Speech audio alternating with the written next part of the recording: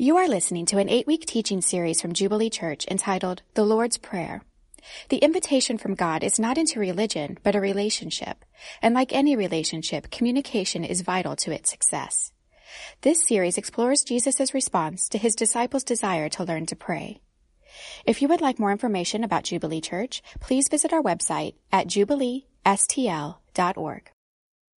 Man, it's good to be back with you guys. I was away on vacation with my family last week and really enjoyed that, but I always miss being here with you. I tell you what, a beach with a 10-month-old is an interesting experience if you've never done it. My daughter, she's still kind of trying to figure out what is water, and the ocean's not a small body of water. So we spent most of our time actually up on the sand because she didn't like the water. Last day she got used to it, but I'm a new dad, and I don't know what to expect with these things, and she loves hummus, and sand kind of looks like hummus, and so we'd look away for a minute, and she'd have like a mouthful of sand, and she's, learning to walk, so fell over on the beach a lot, and actually changed a diaper that I think was 100% sand, so hashtag bad dad, I know, but it is good to be back. I checked up on a few things when I got back, and just really appreciate you jumping in on the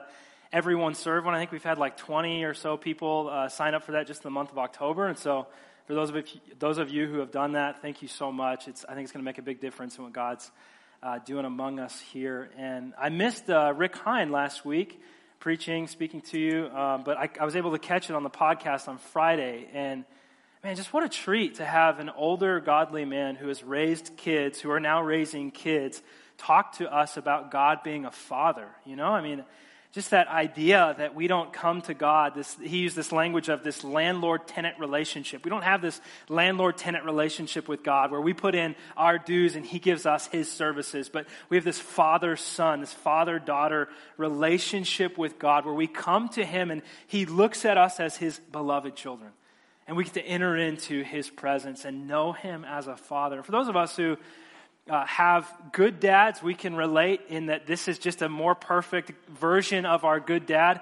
But those of us who have no dads or bad dads, we can actually come to the Father who's in heaven and have a father that we can call our own, a perfect heavenly Father. And the week before that, Brian, our lead pastor, he talked about how we be in prayer. He talked about, we just be ourselves, that we don't have to put on a front, we don't have to have pretense, we don't have to project this version of ourselves that's just so spiritual and holy, and I just pray the awesomest prayers you could ever imagine, the most articulate language, but no, we can just be ourselves.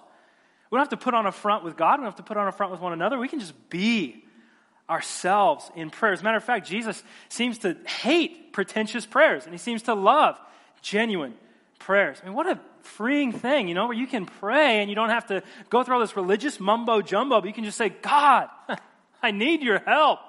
You can say, God, I'm here. My life's jacked up.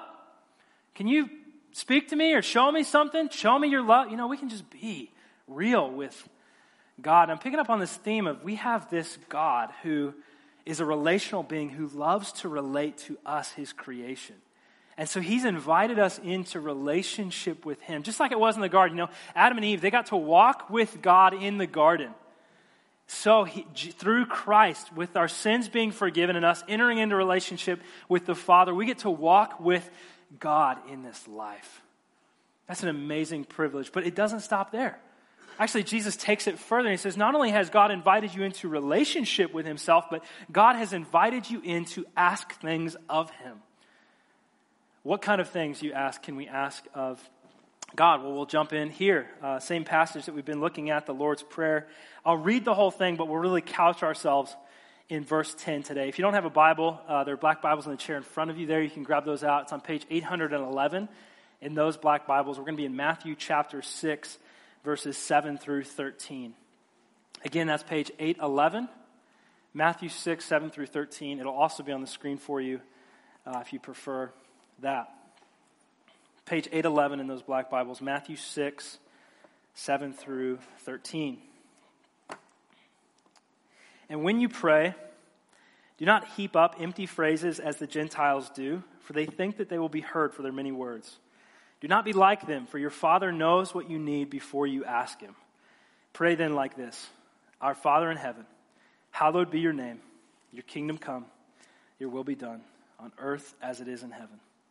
Give us this day our daily bread, and forgive us our debts as we also have forgiven our debtors.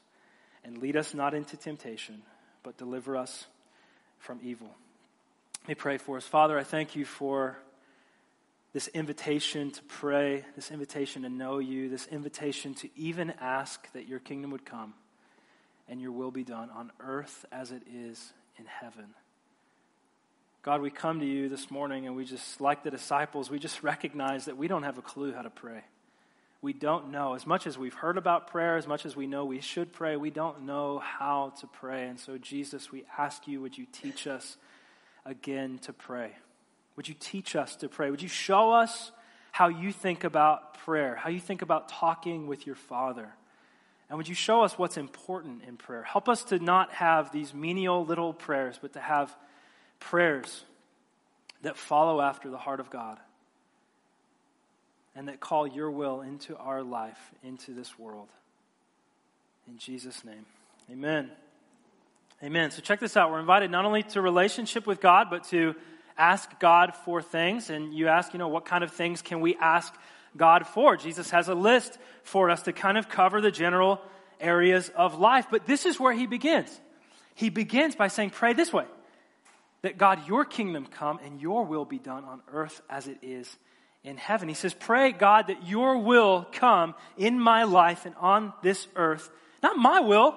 No, actually, instead of my will, pray, God, your will come. Being a Christian is fundamentally about laying down our will. That's why Jesus says, take up your cross, die to yourself, and follow me. What is he saying? He's saying, exchange your life for mine. Exchange your will for mine. Exchange what you want for what I want.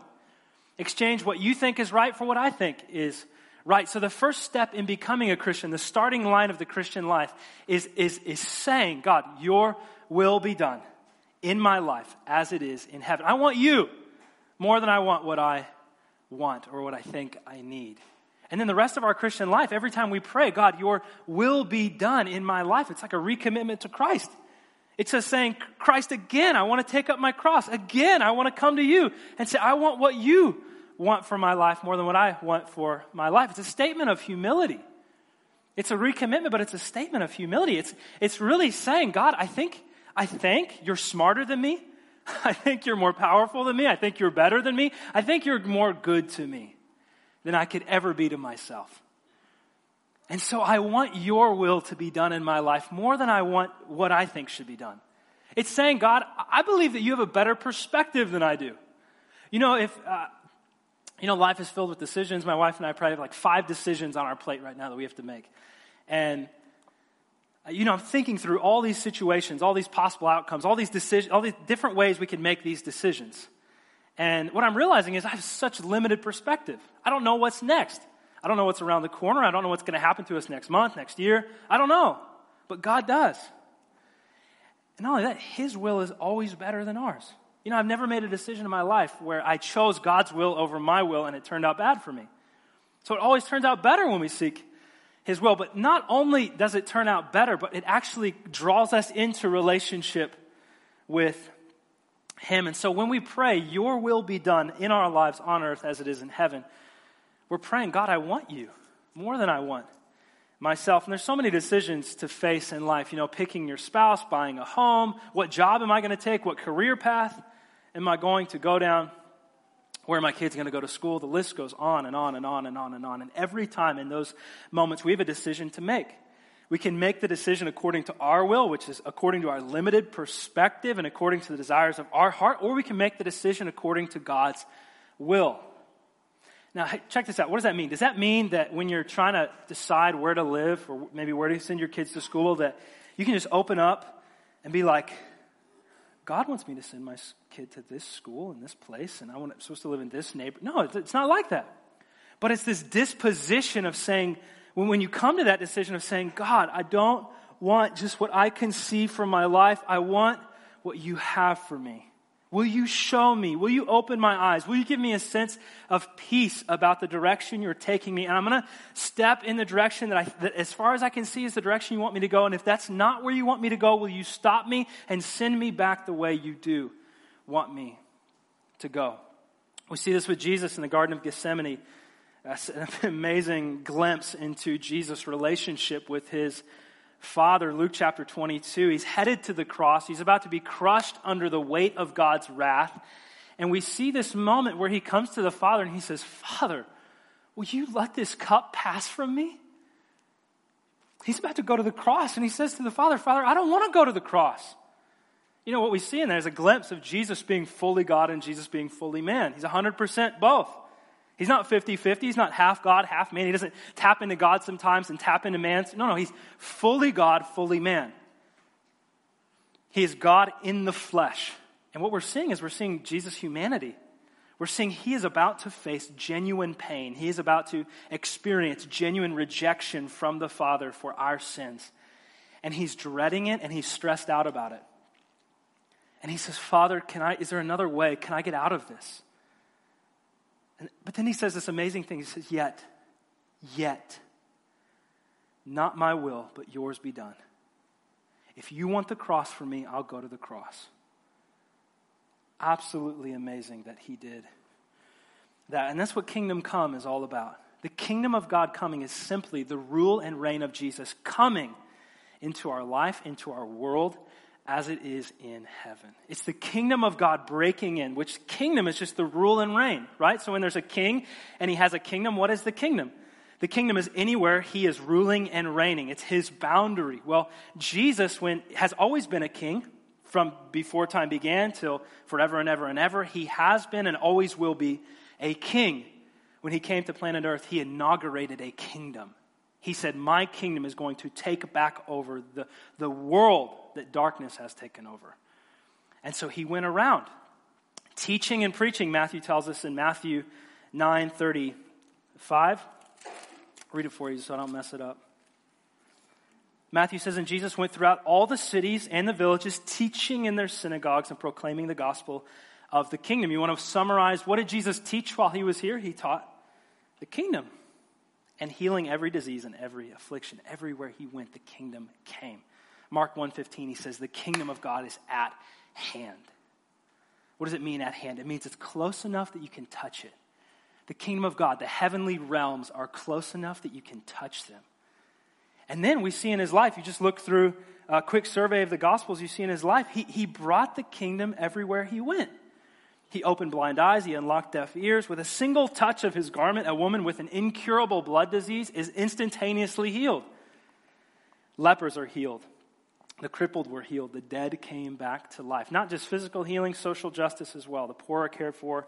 A woman caught in the act of adultery is forgiven and given a new life. Thieves and liars are transformed into redeemed men and women. The kingdom of God broke out everywhere Jesus went. He's bringing his kingdom all these different places. The kingdom of God. We can pray, kingdom come. What does the kingdom look like? How do we know that the kingdom has broken out? Or how do we know that the kingdom is coming? The Apostle Paul in Romans 14:17 tells us what the kingdom of God is like. He said the kingdom of God is righteousness, peace, and joy in the Holy Spirit. Righteousness, this right relationship with God and fellow human beings. Right relationship with God, there's no more division, there's no more barrier, there's no more separation, but perfect relationship with God, where our hearts aren't rebelling anymore, but every human heart is joyfully obeying him. And right relationship with one another, where when you go to Thanksgiving dinner, it's no longer chaos, but there's peace in the family because there's right relationship with one another. It's righteousness is that it means that racism no longer exists. Broken hearts no longer exist. No more manipulating and lying and stealing. No more injustice. No more oppression of the poor or of those who are underprivileged. But the right relationship, treating one another as Christ and God has treated us, with generosity and sacrificial love. That's just the righteousness part. The Apostle Paul also says peace. It's a Greek word that's connected to the word shalom in the Hebrew. Shalom is completeness or wholeness. It's the ultimate state of human existence. It's the opposite of chaos. There's peace. And when shalom or peace comes, there is peace in every sense of the word. There's mental peace.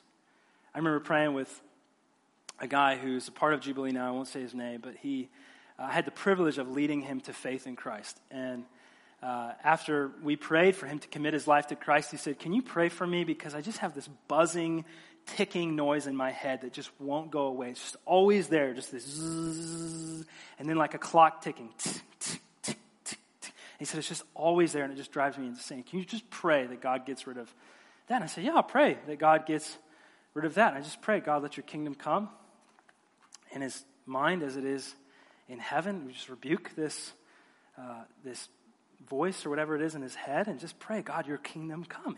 And we got done praying. I said, "How are you?" I think he said something like, "There's nothing going on in my head." And I thought, "Are you alive?" And he said, "It's not there. The ticking's gone. The buzzing's gone." What happened? His mind is at peace. Why? Because Jesus had dominion over his mind now. When the kingdom of God fully comes, our heart is at peace. There's no more anxiety. There's no more depression. There's no more fear. There's no more self-hatred and self-loathing. When the kingdom of God comes, our heart is at peace. Our body is at peace. There's no more disease, no more sickness. Our relationships are at peace. No more wars, no more striving, no more unforgiveness. The kingdom of God comes and causes people to reconcile, where we forgive one another as God in Christ has forgiven us. There's financial peace. There's no more poverty and hunger and homelessness. When the kingdom of God comes, peace comes in every sense of the word. Not only that, the Apostle Paul goes on. He says there's joy in the Holy Spirit. Now, I don't know about you, but joy is something that I would really like to have more of in my life. I would really like to face, no matter what comes at me in life, with a smile on my face, saying, I know who I know my King is, and I'm not worried about it. Joy is not circumstantial. It's not like happiness. It's dependent on what happens in our life. Joy is an inner disposition of our heart, like an anchor in our soul. John Piper, pastor and theologian, he said, Christian joy is a good feeling in the soul, produced by the Holy Spirit as he causes us to see beauty, the beauty of Christ in the Word and in the world. What am I getting at with all this? What I'm getting at is that the desire of your heart and the desire of my heart is a desire for the kingdom of God to come. Everything that we long for in life, for our family members who are sick to be well, for our finances to be at rest, for our relationships to be at rest, for this wholeness and this life that God has intended for us to be fully here as it is in heaven. Every human heart is longing for the kingdom of God, whether we recognize it and surrender to it or not. And so Jesus teaches us, your kingdom come. Your will be done on earth as it is in heaven. I'm thankful that I was introduced to this idea of kingdom come praying early on in my Christian life. I became a Christian, I think it was the summer of 2008, if not a little bit sooner than that. And in August 2008, my grandma was diagnosed with stage 4, I want to get this right, non-Hodgkin's lymphoma. All I knew is that she had cancer in her bone marrow. The doctor said it's a cancer of the lymph nodes, which then gets into the bone marrow. And once it's in the bone marrow, the white blood cells are just reproducing like crazy. And it's really hard to stop at that phase. Some people are cured, some people are not. But at her age, at the stage that it was, we're pretty sure we're going to lose our grandma. And it's hard for me. I'm close to my grandma. And I was a new Christian. I think I arrived, I think it was my first prayer meeting that I had ever attended. But I came to this prayer meeting and the pastor is just working through, the things he wants to pray for the night. And one of the things he wanted to pray for was an older man in the church who had been diagnosed with cancer. And we start praying for this man. I'm thinking to myself, God, I want this man to be healed, but I really want my grandma to be healed. And I didn't know everyone enough to say, hey, can you pray for my grandma to be healed? So I just slipped out the front door of the church and I went into the parking lot and I was like, I hope no one's around, but I'm just going to go for it. And I just lifted my voice and cried out to God and said, God, would you please heal my grandma? I don't want to lose her yet. And I went to my grandma the next day and I said, Grandma, is there any way that you could know if you were better? And a few weeks after that, she went to the doctor, got checked up. The doctor said, your cancer is in full remission. We can't find it anywhere in your body. They thought it kind of went away, it'll come back, pop its little head out, And it's been almost 9 years. And they have never found an ounce of cancer in her body.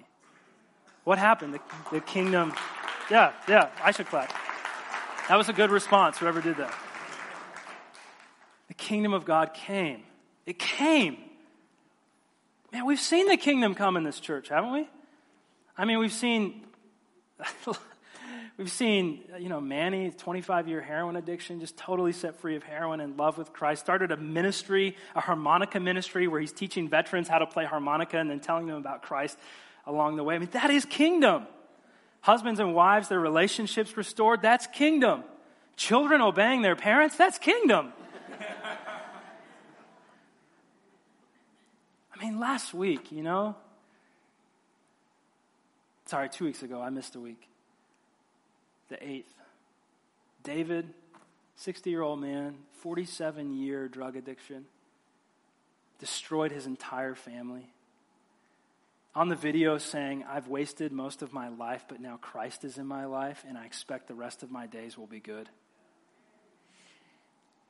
And then his daughter saying, I was addicted to opiates, but now Christ has come in my life, and I'm following him, and I'm declaring that today. And to see David get baptized, and then turn around and baptize his daughter, and to see them hug, that is kingdom, man. Like, that's what Jesus is talking about when he says, your kingdom come on earth as it is in heaven. We got to see like a glimpse into heaven a couple weeks ago. And you know what? We can't produce that. We cannot produce that. Only God can produce that. But we can participate in that. We can participate in that every time we bow our knee and say, God, let your kingdom come on earth as it is in heaven. Let your healing come, your peace, your righteousness come on earth as it is in heaven. David, I'm glad you're still here, because I felt as I was driving back from Kirkwood just 20 minutes ago that the Lord just wanted you to know that it's not just for you. What he's done in your life, he's going to do it in multiple people's life. And you and Casey, and God's going to use your story to bring many people to Christ. And we're just so glad that you're a part of this family. And we love you, brother. And let's give him a clap.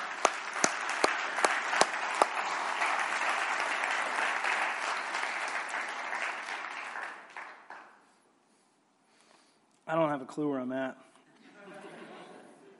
I really don't. Sometimes you say that and you think you do, but I don't. Here's what I want to say, though. The kingdom's not yet fully come. And some of you are hearing these stories and thinking, that's great, but I've prayed. Like, I've prayed to be well and I'm still sick. I've prayed that God would heal me and he hasn't. I've prayed that I would be delivered and I don't know what's going on.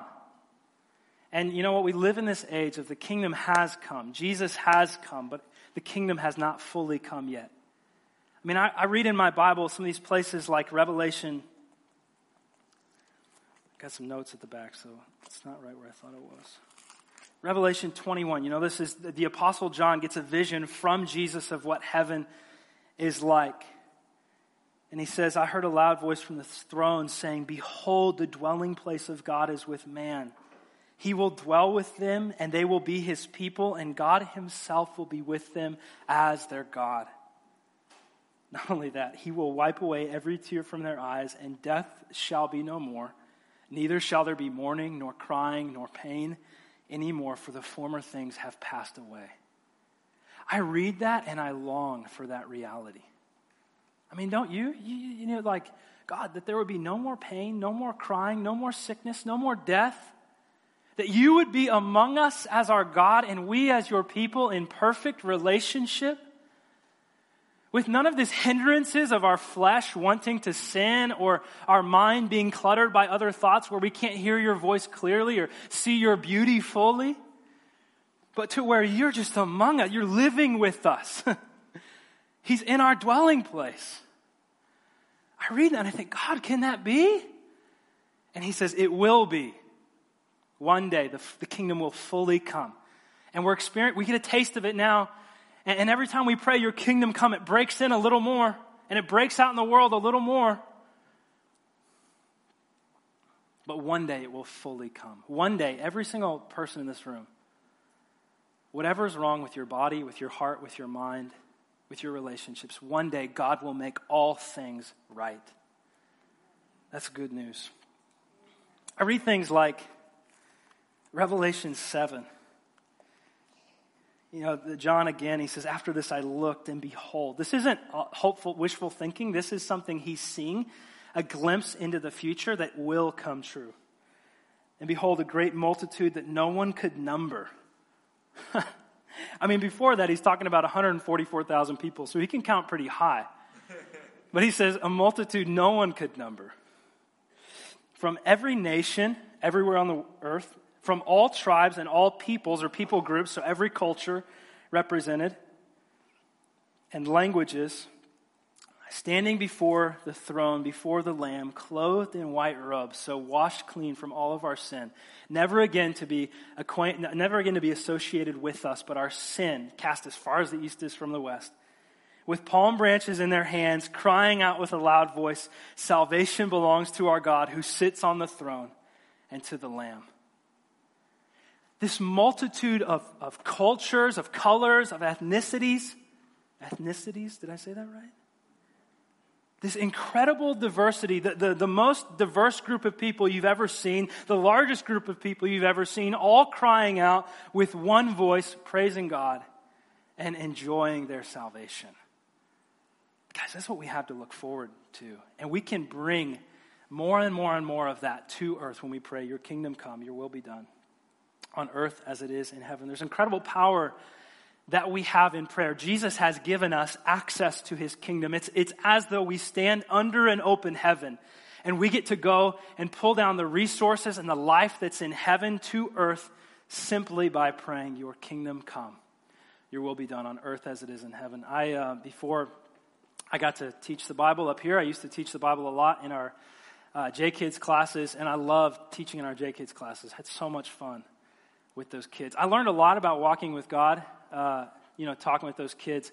Also, just to be honest, I had a lot more fun with those kids than I usually do with you. Or ever. I love you a lot, but those kids, it's hard to compare. And, did I tell this story already in this service? This is my third today, so I couldn't remember, I'm in the 3rd through 5th classroom teaching, and I'm with this sweet old lady, Miss Maxine, and we're teaching the kids about this. We're teaching them about, Jesus is a king, and when you follow him, you become a part of his kingdom, and you get to be a part of his kingdom while you live here on earth, and then you get to be a part of his kingdom forever and ever and ever when he makes a new heaven and a new earth. And so we went to Ephesians, chapter 2, verse 6, and let's quote it so I don't mess it up. Ephesians 2:6, where the Apostle Paul says, by grace you have been saved, and Jesus has raised us up with him and seated us with him in heavenly places in Christ Jesus. And so we're thinking, how do we teach the kids about being a part of the kingdom while you're on earth? And so I don't even know if this was good, but we did as best we could, and we had 2 big sheets of paper, and on one sheet of paper we drew a house, and another sheet of paper we drew a house. And we put on the top of one heaven and on the top of the other earth. And we said, when you come into God's kingdom, you're still on earth. So we had them all put their foot on one side of the paper. And we said, but you also get to be a part of heaven. And so while you're living here, you have one foot on earth and essentially one foot in heaven. Because your life experience is here on earth. But Jesus said he seated us with him in heavenly places. We said, and the other thing is, God allows you to bring what's in heaven at times to earth. We said, one of the things that's in heaven is no one's sick. None of your bones are broken. Nothing's wrong with your body. We said, does anybody in here have any problems? And one of the girls, she had a thing on her wrist. She said, I have a sprained wrist. So, well, could you tell if it got better? Yeah, I could tell if it got better. And so we prayed for her. She said, I think my wrist is better. And I was like, great. Kind of skeptical. And she started doing stuff. I think she might have gotten down and done push-ups. And her name was Audrey. And I remember thinking to myself, like, oh, God, let her really be healed. Because if she's not really healed, her parents are going to kill me. That prayer for Audrey, but then also through Audrey. Can we produce that? No, can't produce that. I wish I could, but I can't. But we can participate in it, and the way that we participate is through prayer. Anytime we're not living a kingdom life, we're not seeing the kingdom come, we're not praying kingdom come prayers, It's not that we can't, it's that often we just don't access the power that's been made accessible to us. And one of the things I hear a lot of people say is, I don't know how to pray. And, I used to say, I'll teach you how to pray. But anymore, I'm just like, no, we do know how to pray. The fact that you are in Christ, you know how to pray, because it's simply communicating with Him. As a matter of fact, John 15, verse 16, Jesus Himself says, you did not choose me, but I chose you and appointed you that you should go and bear fruit, and that your fruit should abide or remain, so that whatever you ask the Father in my name, He may give it to you. Did you catch that? So He says, you didn't choose me, I chose you for two things, that you should bear fruit and that you should ask the Father for things and He'll give it to you. Jesus literally chose us that we could ask God for things. He chose us and intended for us to pray. And then He gives us a framework here for prayer. So what that means to me, this is the best illustration I could come up with. It's probably a bad one, but eagles in their nests, like a baby eagle. A baby eagle is born with the ability to fly. But sometimes the mom has to kick it out of its nest because it just keeps saying to itself, I can't fly, I can't fly, I can't fly, and then it kicks it out and it flies. Well, I think sometimes we're like that. We're like, I don't know how to pray, I don't know how to pray, I don't know how to pray, and God's like, just pray. And I hope that we all just get kicked out of our nest this week and exercise the power and access the resources that are open to us in heaven by calling His kingdom come, His will be done on earth as it is in heaven. We as elders, we really seek to lead this church in a way that would be pleasing to Jesus. And Jesus Himself said in Mark 11:17, He said, my house shall be called a house of prayer. So we feel as elders, if there's anything in this church we're going to get right, we should probably get prayer right. And so we seek to build this church to be a praying church, which is why every week in community groups, we say every community group must spend time in prayer. Every Wednesday morning we gather a small group of people and we pray every Wednesday morning. And then 3 weeks a year, we set aside 3 entire weeks a year just to commit ourselves as a body of believers to seeking God, that His kingdom would come and His will would be done on earth as it is in heaven. And I just want to invite you to be a part of that this week, because I believe that God has more for us. He has more stories of life change for us. He has more healings. He has more families to redeem. He has more churches for us to plant. He has more cities for us to go into.